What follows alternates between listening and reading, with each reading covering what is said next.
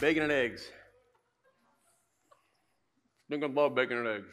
Not even kidding. Like, probably one of my favorite breakfasts, right?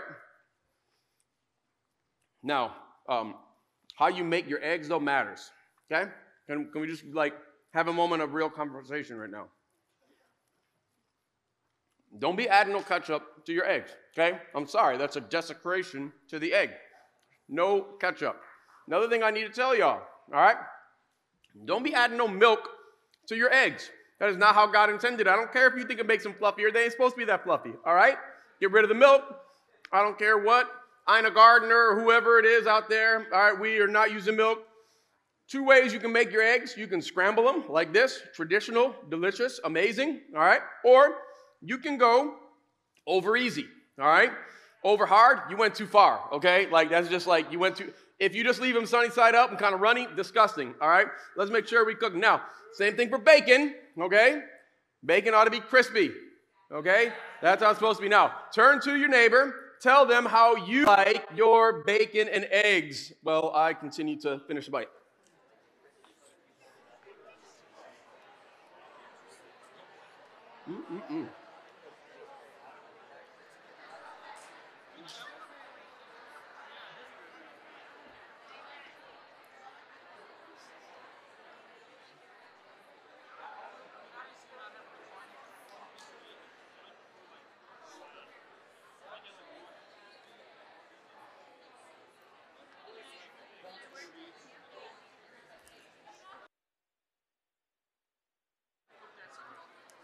I could see some people really looking at me with disdain when I said no milk in your eggs.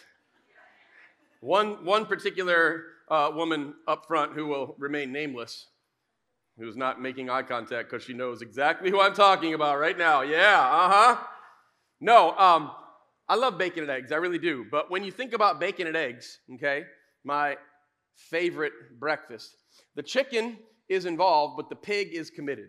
You know what I'm saying? Think about that. The chicken is involved, but the pig is committed. Now, some of you are just getting that right now. Like, what does he mean? Oh, yeah. Which brings up a question. What kind of a Christian are you? Are you a chicken Christian or a pig Christian? If you have your Bibles today, I'd love you to open up to Romans chapter 12. Romans chapter 12.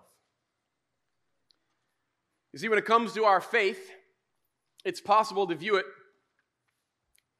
like the chicken. It's involved, there's something there, but it's really not sacrificing anything. But for the pig, it means everything. What kind of a Christian are you? Romans chapter 12. Now, I will say, this is one of my favorite passages of Scripture. If you remember in the fall, we spent about 8-10 weeks walking through the first 11 chapters of Romans. Now, we're going to be diving back in as we kick off this kind of new series, but it's really a continuation of our fall series, looking at the last 5 chapters of Romans, starting here in chapter 12. What I'd like to do this morning is read Romans 12, 1 and 2. We're just going to be looking at 2 verses.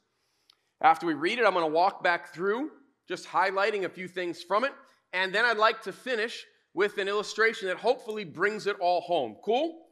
All right, let's read Romans chapter 12. I'll start in verse 1. The Apostle Paul says, "Therefore, I urge you, brothers and sisters, in view of God's mercy, to offer your bodies as a living sacrifice, holy and pleasing to God. This is your true and proper worship. Do not conform to the pattern of this world, but be transformed by the renewing of your mind. Then you will be able to test and approve what God's will is, his good, pleasing, and perfect will." Let's jump back to the very beginning. Therefore. Remember I've said this to you before?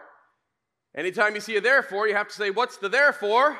Therefore. Very good. That's right. What's the therefore? Therefore. Well, this is actually a huge linchpin verse because what Paul is doing is connecting the first 11 chapters, which has really been a theology of what it means to be a Christian. What are the things that we need to believe? What are the things that we need to understand about Christ's death and resurrection and how it impacts what we believe and how we think. And so the first 11 chapters have really been talking about theology. Now, a lot of times we hear the word theology and we get like, oh, that's like that big stuff, like that's like kind of crazy, and you got to go to school for that. All it means is study of God. So the first 11 chapters, Paul's just been explaining who God is, what God's been up to in Jesus, what that means for us, what is humanity's condition. All right? But there's a lot of us that, because we grew up in West Michigan, we kind of grew up around the church. And so we know the stories of the Bible. We know the right answers. If somebody asks us an answer, we kind of know, like, okay, that's the right answer. But theology, if it is not connected to transformation in how we live our lives, is really fairly useless. It's kind of like senior year calculus. You know what I'm saying? All right? Or if you're like me and you weren't that smart, I never even made it there. I think I had to take pre-algebra twice or something like that. But you understand what I'm saying. You did calculus. How many of you used calculus last week? Engineers and scientists. You're the ones, all right? You're the ones, and they're all proud of it. Like, I do. That's awesome. Actually, that's exactly why we need some people to study calculus. Nobody cares whether you know calculus. People care about whether you know how to use calculus. Nobody cares whether you know theology. We care about whether or not we know how to use theology. You see, what Paul says in this therefore is he's saying, I have explained to you what you need to know, but now I need to explain to you why it matters. That's why the therefore, what the therefore is therefore. Paul says this, therefore, I urge you. Now, that's kind of a funny word in the English language when you start thinking about it, right? You know some of those words in like English that the more you say it, the more you're like, is that a real word? Urge, urge, urge, urge, urge. Like, it's like, there's something just strange about, like, then you start to question, like, how do you spell it again? Like, is it O's or U's or like like urge? It's a weird word. There's a reason Paul uses the word urge there. He could have just said, therefore, brothers and sisters, in view of God's mercy. But he says, therefore, I urge you, brothers and sisters. It's kind of this concept of like a dad who's standing in front of his house, and the first floor is engulfed in flames, and his 5-year-old daughter is on the balcony of a second-floor window. Or she's on the windowsill there, and he's urging her, please, baby, you got to jump. Baby, you got to jump. Daddy's here. Daddy will catch you. You can't stay in there. That's what Paul means when he says, I urge you. It's a pleading. There's a desperation. He's like saying, look, you have to understand this. You can't just know the right stuff. It has to transform you. You have to act on it. He says, therefore, I urge you, brothers and sisters, in view of God's mercy. Now, in view of God's mercy, actually should say in view of God's mercies. It's talking about the plural there, okay?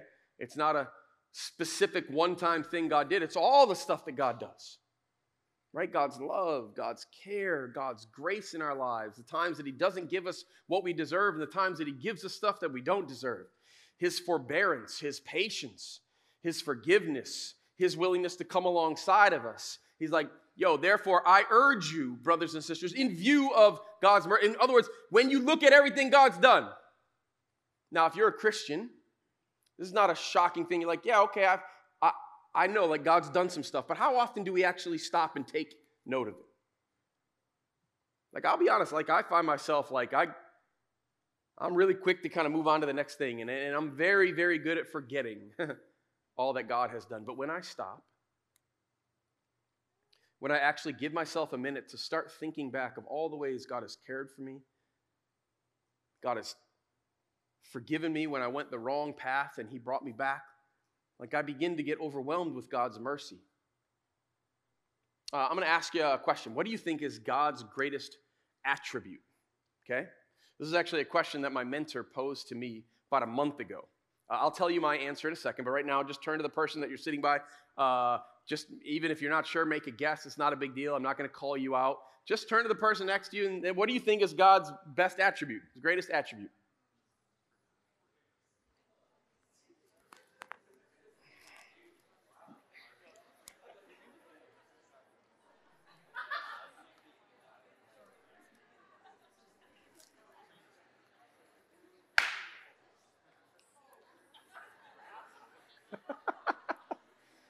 All right. So everybody hopefully shared something. I got asked that question by my mentor. This is a guy that I've known we've literally been meeting together weekly or bi-weekly for the last 20 years. I'm 47 or 46. I'm trying not to make myself older than him. I'm 46, he's 76. He's 30 years older than me.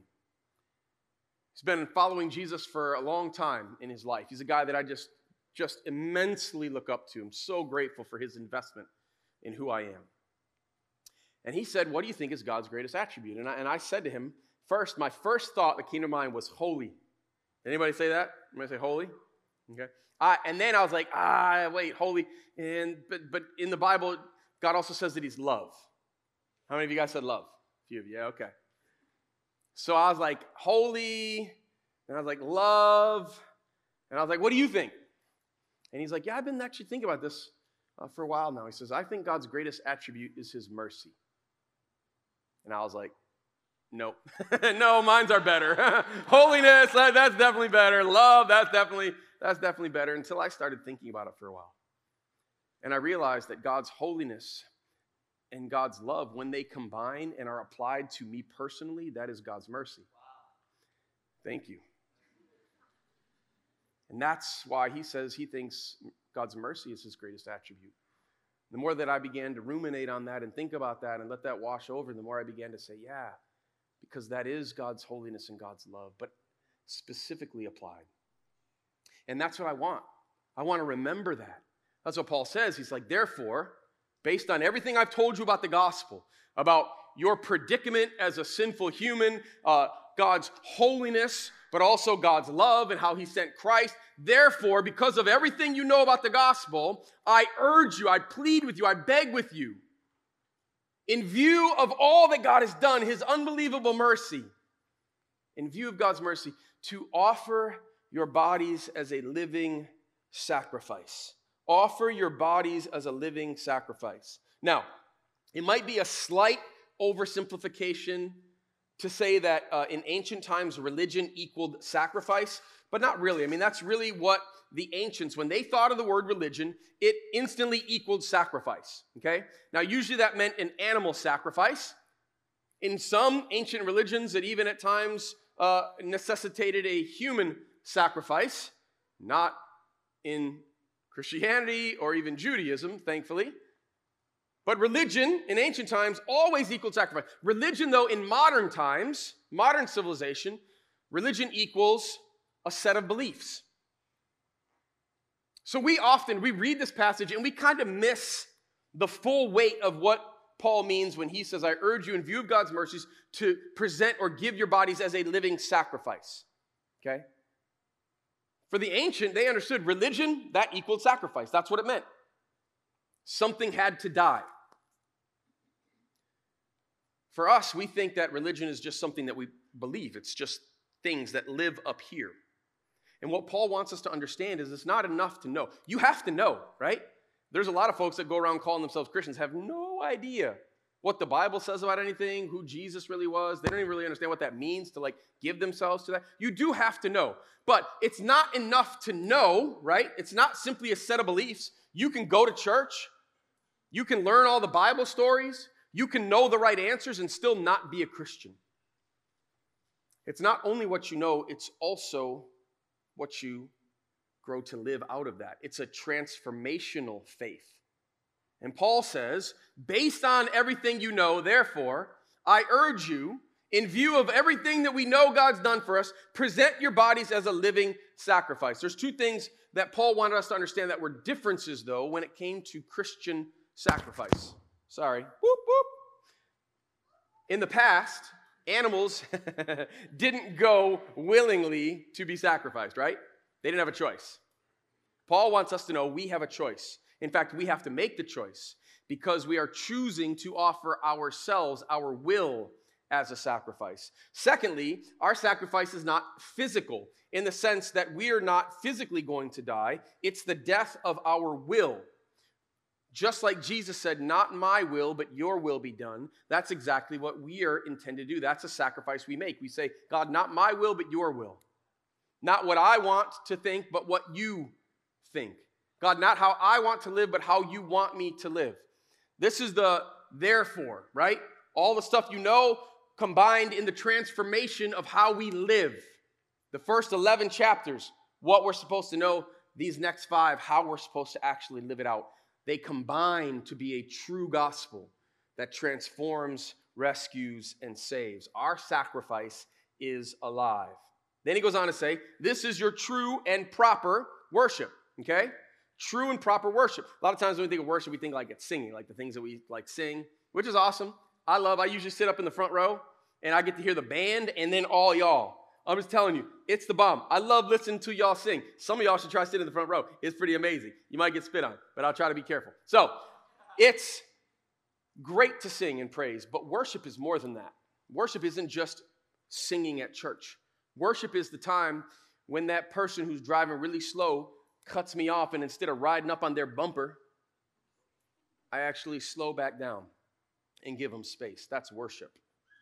Worship is the time that I actually care for my neighbor, who maybe isn't always kind to me or my kids, but I'm going to love on them. And that's worship. Worship is when I'm at the office and I really want to jump on the gossip bandwagon, but I pull back because of my love for God and my love for my fellow human beings. That's worship to God. Worship is how we live. Worship is how we spend our money. Worship is how we spend our time, our resources. Worship is how we love our neighbor. Worship is more than just simply the songs we sing. It's our entire life. He says, this is your true and proper worship, to give your life to God, to be a living sacrifice. Now, this is that idea of being sold out to God, right? Like skaters are like, yo, full send, bro. Right? It's the full send. It's the full out, the all in, the holding nothing back, the whole hog. Pun intended. Get it? This is your true act. And then he goes on to say, and don't be conformed to the world or the pattern of this world like a jello mold, but be transformed by the renewing of your mind. Now, this is what it all kind of comes down to. This idea of if we're going to be a living sacrifice, we're going to have to transform our minds, right? All of us are like jello. You're like, not me, dude. I freaking work out, bruh. No. All of us. I'm just telling you. The world is has patterns of how they want you to think. So does God. This is an important thing for us to understand. We have to renew our mind. How do you renew your mind? Well, the same way that you renew your body. You pay attention to what you put into it, right? If I wanted to pay attention more, I'm going to have to pay attention to what I eat, what I drink, how much I exercise, right? All those things. I remember when I was in 7th grade, my science teacher, Mr. Zuzak, I still don't know why he did this, but he had a project for us. Everybody in the class had to learn how to juggle for 30 seconds, 3 tennis balls. And if you could do it for 30 seconds, you got an A. If you didn't do it for 30 seconds, you failed. Had nothing to do with arcs. Had nothing to do with velocity and mass or gravity. I was like, dude, come on, at least do something scientific with it. No, you just had to learn how to juggle for 30 seconds. Now, I had decent eye-hand coordination, okay?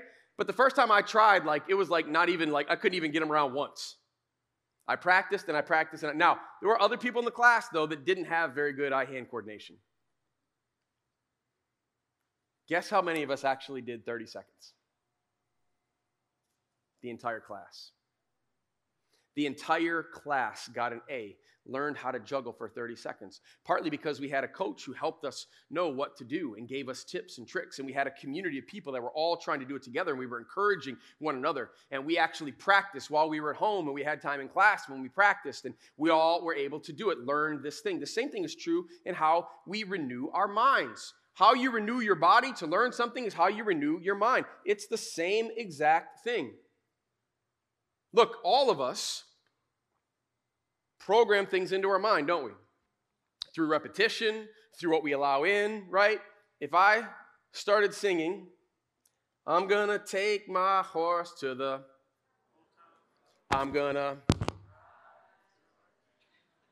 yeah. That song hasn't even been popular in 8 months, all right? You probably hadn't even heard it in the last 6 months, unless you have a 12-year-old son like I do, and then maybe you've heard it. But you still know it. Why? Because you heard it over and over and over and over and over and over and over again. Even when you didn't want to hear it, you still heard it. Commercials and on the radio and when you're at the mall, where and now 20 years from now, you're probably still going to remember it. Look, the same thing can be true for how we engage with Scripture. If we engage with Romans 12, 1 and 2 and just tried to memorize it and we actually listened to it as much as we heard Old Town Road, I promise you 20 years from now, you'd still remember, no problem at all. We have the ability to renew our minds if we put in the work. Now, a lot of times people start hearing that and they think, oh yeah, that's what this is. I knew it. Christianity is just about works, just what you got to do. It's effort, effort, effort. And I never feel like I can be good enough. Look, if somebody told you that becoming a Christian was going to be easy, I hate to be the bearer of bad news, right? But I'm going to tell you right now, following Christ is not easy. But I'm also going to tell you, following Christ is not just about how good you can do it. There is a partnership between God and between us. There are things that God will do, can do, wants to do through his power, the Holy Spirit that lives in you, and there is a desire and a willingness to engage with God in that partnership. And if you will do that, I promise you, if you will tell God, God, I want to have my mind renewed. I want to engage with you. I want to understand you more. I promise you that is a prayer request God will always answer in the affirmative. He will always say yes to that.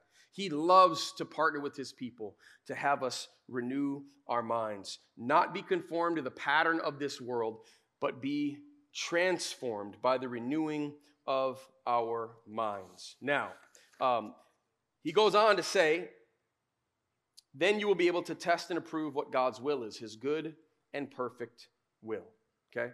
So many of us, we want to know, like, man, if God would just give me a book, like I would read it and I would follow it. Like if I just had like a set of instructions that were like super easy and it told me who's to marry, what college to go to, what major I'm supposed to have, who my friends are supposed to be, Annie, Jamie, Alyssa, like if he just had all of it, then I would know. Then I would do it. Why didn't God just give you like the book? You're born, you come out and attach the umbilical cord is your book. Like, that's awesome, right? Spiral bound, it's awesome right there. Why? Because God wants a relationship with you. God doesn't want you to do it on your own. God doesn't want you to go off and just say, oh, I got this. It's on me. It's how good. God says, I want you to partner alongside of me. Look, I will tell you this right now. Everything and everyone is trying to tell you how to think. All right? Including God. Who are you going to listen to? So if we were to get serious about this concept, this idea of renewing our mind, what might we do? I'm not telling you these are things you have to do or you need to do right now. I'm just going to give you 5 things that are possibilities, things that might be valuable for you. Number 1, start a Bible reading plan on YouVersion. YouVersion's the Bible app on your phone. It's free. You can download it. Super simple. They got all these plans. It'll help you. They'll send you an email every day. It'll have the chunk you're supposed to read. If you want to know what God says, what God's word says, then read it. Spend some time in it. That's one thing you can do. Kill your Facebook. Kill your Instagram. We just told you to make a selfie and post it to your Instagram. You love that? Yeah. Look, I know we're not going to kill our Facebooks and Instagram, but some of y'all need to get off sometime. Some of you need to set time limits on how often you're on it. Why? Because Facebook and Instagram, I promise you, is trying to tell you how you're supposed to think. Subtly. Sometimes not so subtly. Find some folks who are passionate about their faith and make friends with them. You know what they say? You are the average of the 5 friends you hang out with the most. There's actually been a lot of research on that. That's true, and there's also even further truth. I can't have time to get into it, but you are the average of the 5 friends you hang out with the most. So find somebody who's really passionate about their faith that you want to be like and go become their friend. Literally just walk up to him. Yo, Presnell. My name's Torin. What's your name? Logan. Hey, Logan, I want to be your friend.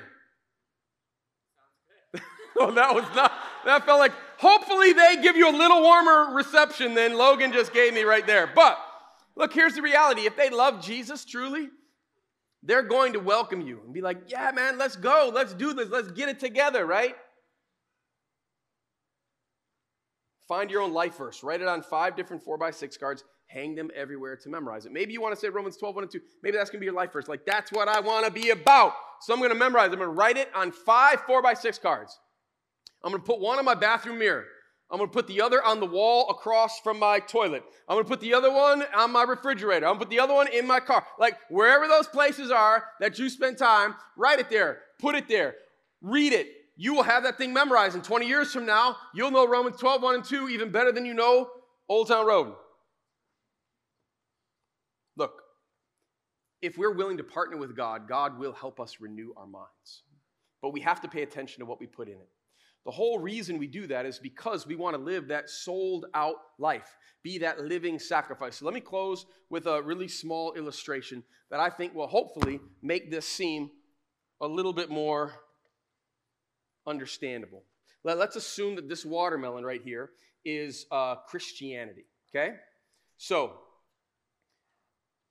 this is Christianity, and I think there's kind of like three types of folks.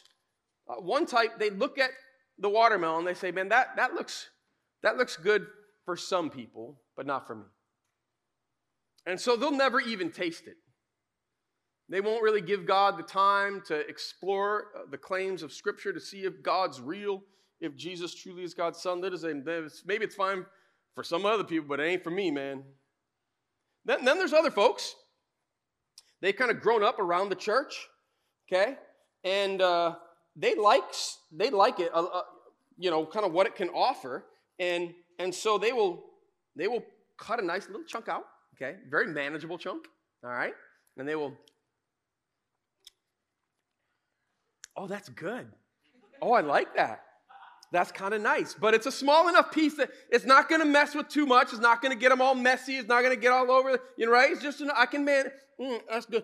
Unless the world tells them that that's not good. They're like, oh, you're right. Oh, I'll just put that back. Okay, there we go. Paul says, I'm spitting out. Paul says, I want you to be a living sacrifice. It ain't just a little tiny bit. You can't just be chicken Christian. Right? You got to be pig Christians. He's like, get into that thing and grab a chunk out, and then you just rip and go.